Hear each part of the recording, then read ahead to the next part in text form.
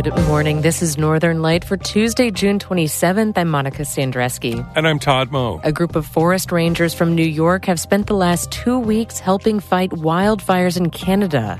The opportunity to go up and have a direct, however big or small, effect on this situation was really a privilege I couldn't pass up on.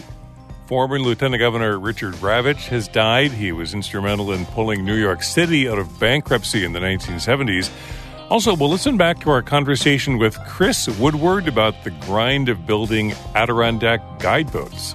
It's tedious work. I mean, it's dusty, dirty work. As Ralph Morrow, one of the guys that taught me, work is work. He says, it doesn't matter if you're building a boat or digging a ditch. Work is work. And our area farm stands are opening up with strawberries and asparagus. And we'll pay a visit to the stand at J&W Orchard in Norfolk to check out the rhubarb. All of that and more is coming up on Northern Light. Stick with us.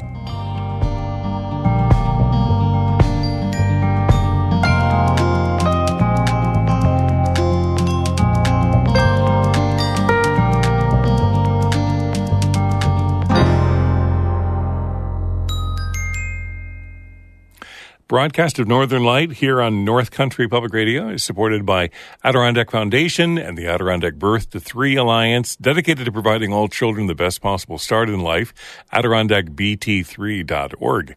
And by Long Run Wealth, an SEC-registered investment advisor in Lake Placid, providing comprehensive wealth management, retirement, and financial planning solutions, longrunwealth.com.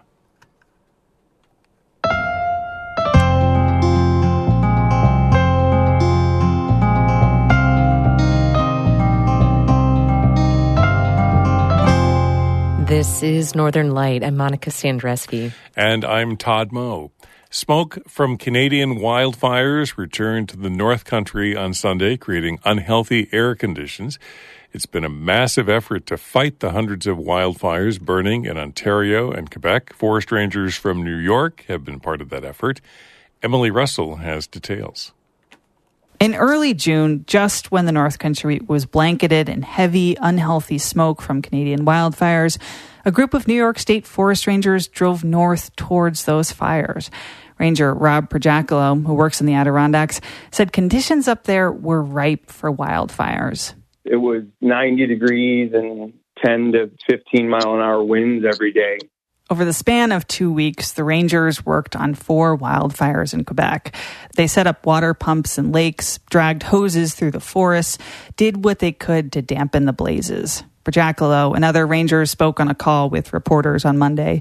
He said seeing the scale of one of the fires from a helicopter was unbelievable. It's like flying from Lake Placid to Lake Clear, and everything in between is burned.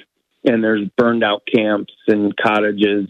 Wildfires across Canada have displaced tens of thousands of people. The country has experienced extreme heat and drought conditions due to climate change. Officials say Canada is on track to have the worst wildfire season on record. This is the most extreme fire behavior I've ever seen. That's Ranger Anastasia Alwine, who covers the Catskills. She was one of 8 rangers working up in Canada. It was Alwine's first time fighting a wildfire outside of New York State. And they always tell you, like, a large fire front sounds like a freight train. And just the smaller scale, the sound of it was extremely dramatic. And the speed at which it went was also dramatic. Alwine described one of the fires as a massive wall of flames that created a huge column of smoke. Alwine said she felt called to go to Canada to help. You know, you hear about a lot of things happening in other countries that cause concern for you, but you can't directly affect. So having the opportunity to go up and have a direct, however big or small, effect on this situation was really a privilege I couldn't pass up on. The Rangers returned to New York last weekend. Wildfires are still raging in Canada. Rob Projakalo said there were reminders of those fires on his drive back home to the Adirondacks. Between Ottawa and Montreal, there was still very heavy smoke. The sun was orange in the sky. Forecasts show smoke from the Canadian wildfires will continue to plague the East Coast and Midwest all this week. Emily Russell, North Country Public Radio.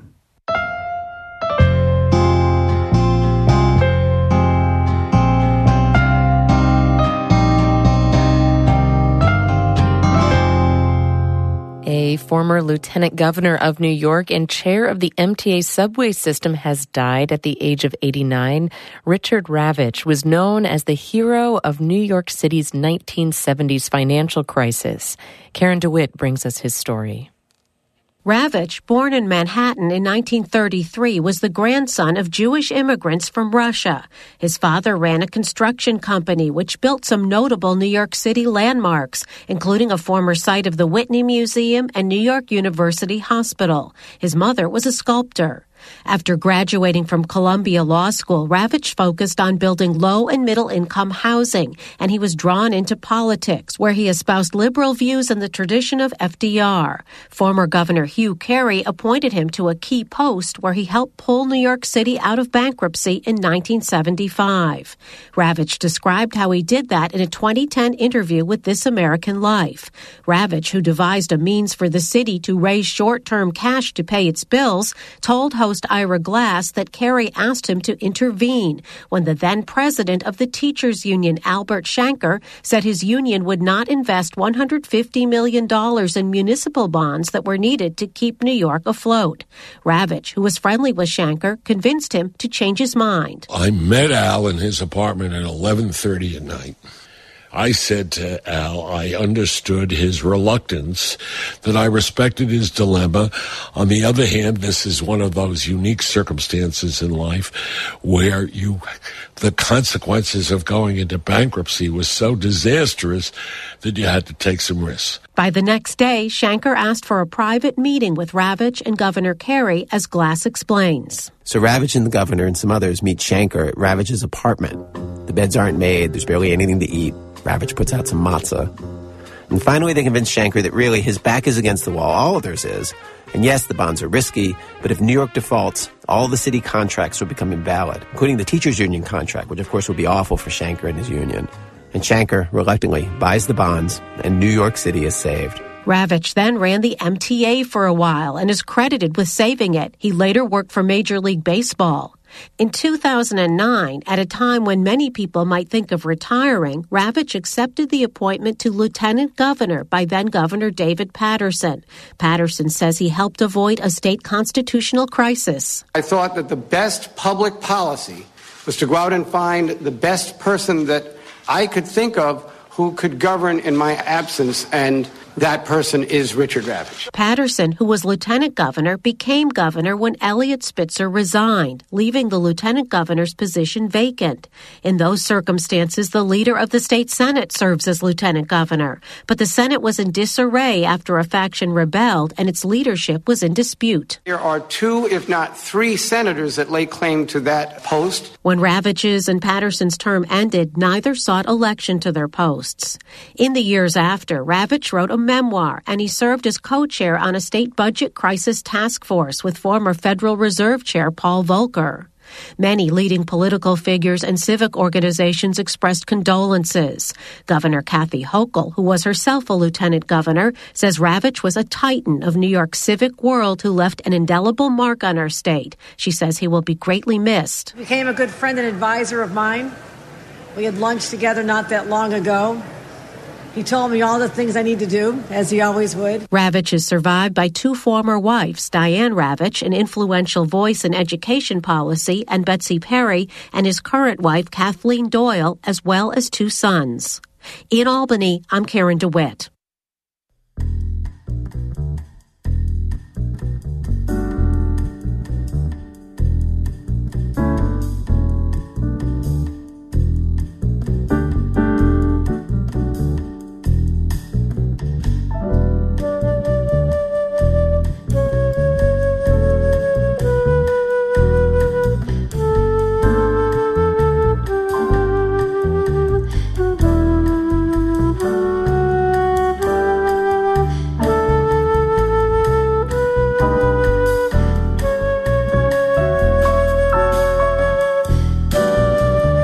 You're listening to Northern Light here on North Country Public Radio. It's 9 minutes past 8. Good morning. I'm Todd Moe. And I'm Monica Sandreski. Just ahead, we'll head to the workshop of Adirondack guideboat builder Chris Woodward and listen to some music that he inspired. It's coming up in just a few minutes here on Northern Light.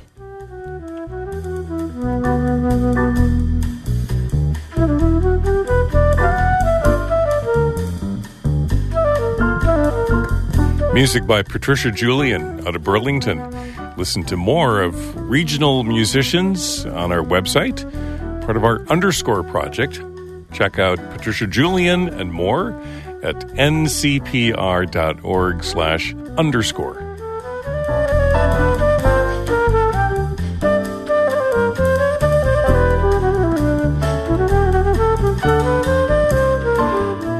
Northern Light is supported by Adirondack Land Trust, working with communities to protect trails and open spaces for the benefit of all. AdirondackLandTrust.org. And Citizen Advocates, offering the North Country mental health, addiction, and housing services, plus crisis care, job training, and more. CitizenAdvocates.net/124. June means the season's first strawberries and asparagus and the opening of lots of side-of-the-road summer food stands. They're all over the North Country, and you've probably got a few in your neighborhood selling seasonal produce, eggs, and honey. Amy Feiereisel stopped by the stand at J&W Orchard in Norfolk, where one of the owners was picking fresh rhubarb for sauce and pies. Here's her audio postcard.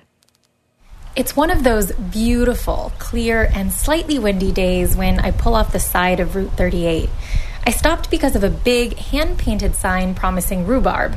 In front of me is a house and acres of immaculate gardens and fruit trees. We got 33 varieties of apples, 3 different variety of pears, 4 different variety of plums. That's the woman behind it all. She grew up on this land. I'm Angie Conger. My father used to own this, and I took over. He passed away in 15. So I'm trying to keep the tradition. J&W stands for Jean and Walt, Conger's parents.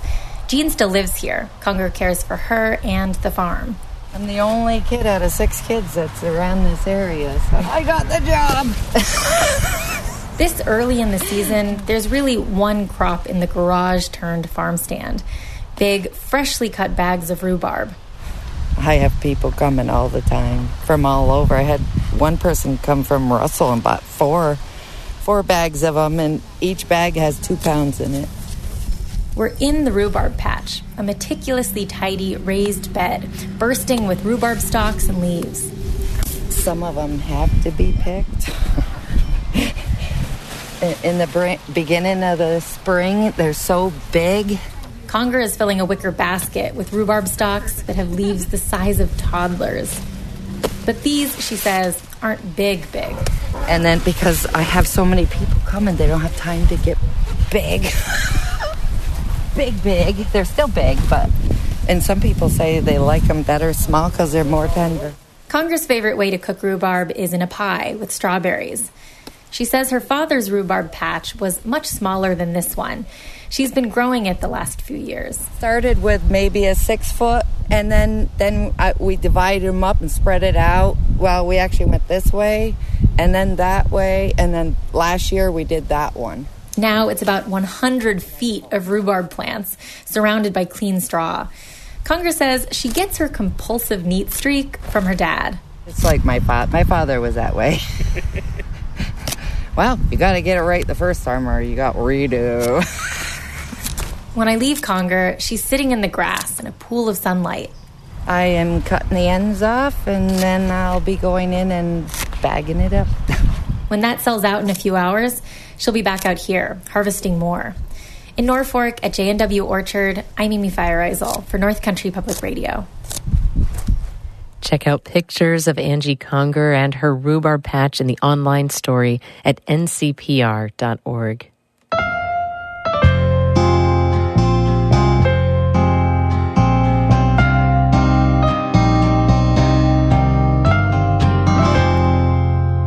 All trains between Albany and Montreal have been canceled this week due to heat restrictions in Canada. The Adirondack Rail Line connects the two cities with stops throughout the North Country, including in Whitehall, Westport, and Plattsburgh. Amtrak announced the suspension of service last Friday, citing excessive heat restrictions along the route. Service along the Adirondack Rail line between Albany and Montreal was suspended for 3 years during the pandemic and had just resumed in April.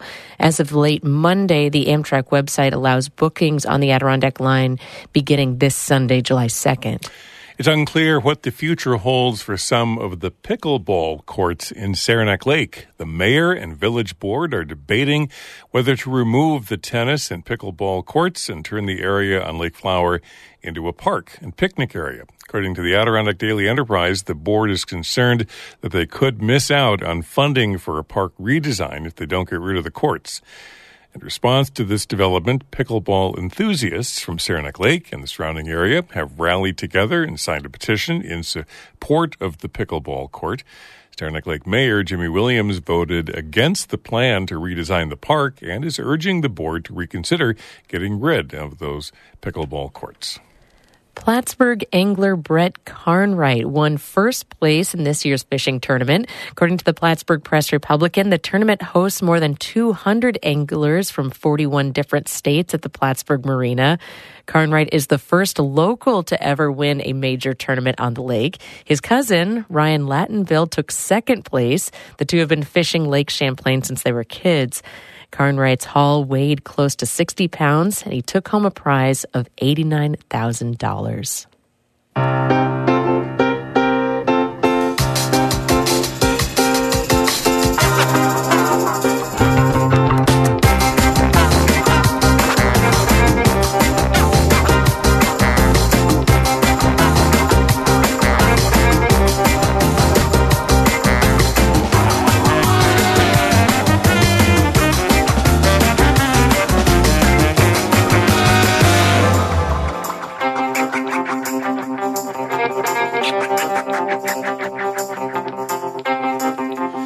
You're listening to Northern Light here on North Country Public Radio. I'm Todd Moe. And I'm Monica Sandreski. Coming up in just a minute, we'll head to the workshop of Adirondack guideboat builder Chris Woodward. Then stick around after the show for Bird Note, how yellow warblers are particularly vulnerable to environmental shifts. That's just ahead at 8:42.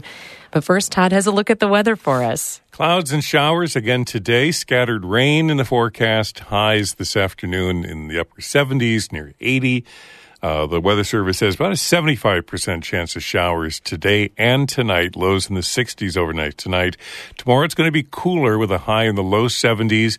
Light winds out of the southwest. And what the Weather Service predicts to be numerous showers on Wednesday. Highs again near 70, 60% chance of rain tomorrow, 30% chance of scattered showers Thursday, mid-70s for highs, and Friday partly cloudy, a high in the low 80s. Right now we have mostly cloudy skies, 69 degrees here in Canton. The Adirondack guideboat is a very particular craft. It's a wooden boat wider than a canoe and rowed instead of paddled.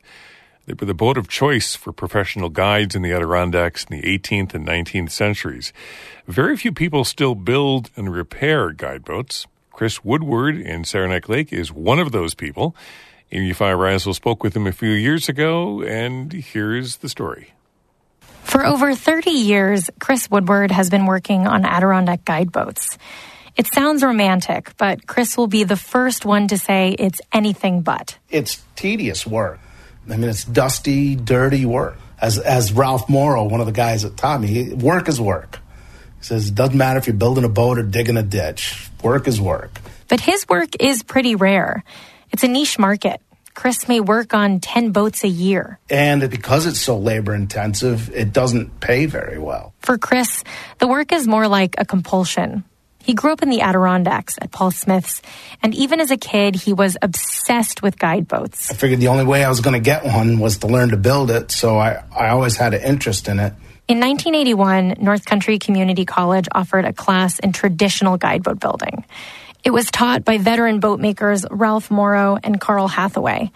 Chris, who is 22, took the course. He describes his teachers as old school. Crusty, no-nonsense people that is like, this is the way it's done. You just shut up and do it and learn it. And, you go on your own. You can invent anything you want. But here, you're doing it my way. And I was cool with that. Chris was head over heels. The trouble is, Morrow and Hathaway were still working, and there were and are only so many guide boats to restore.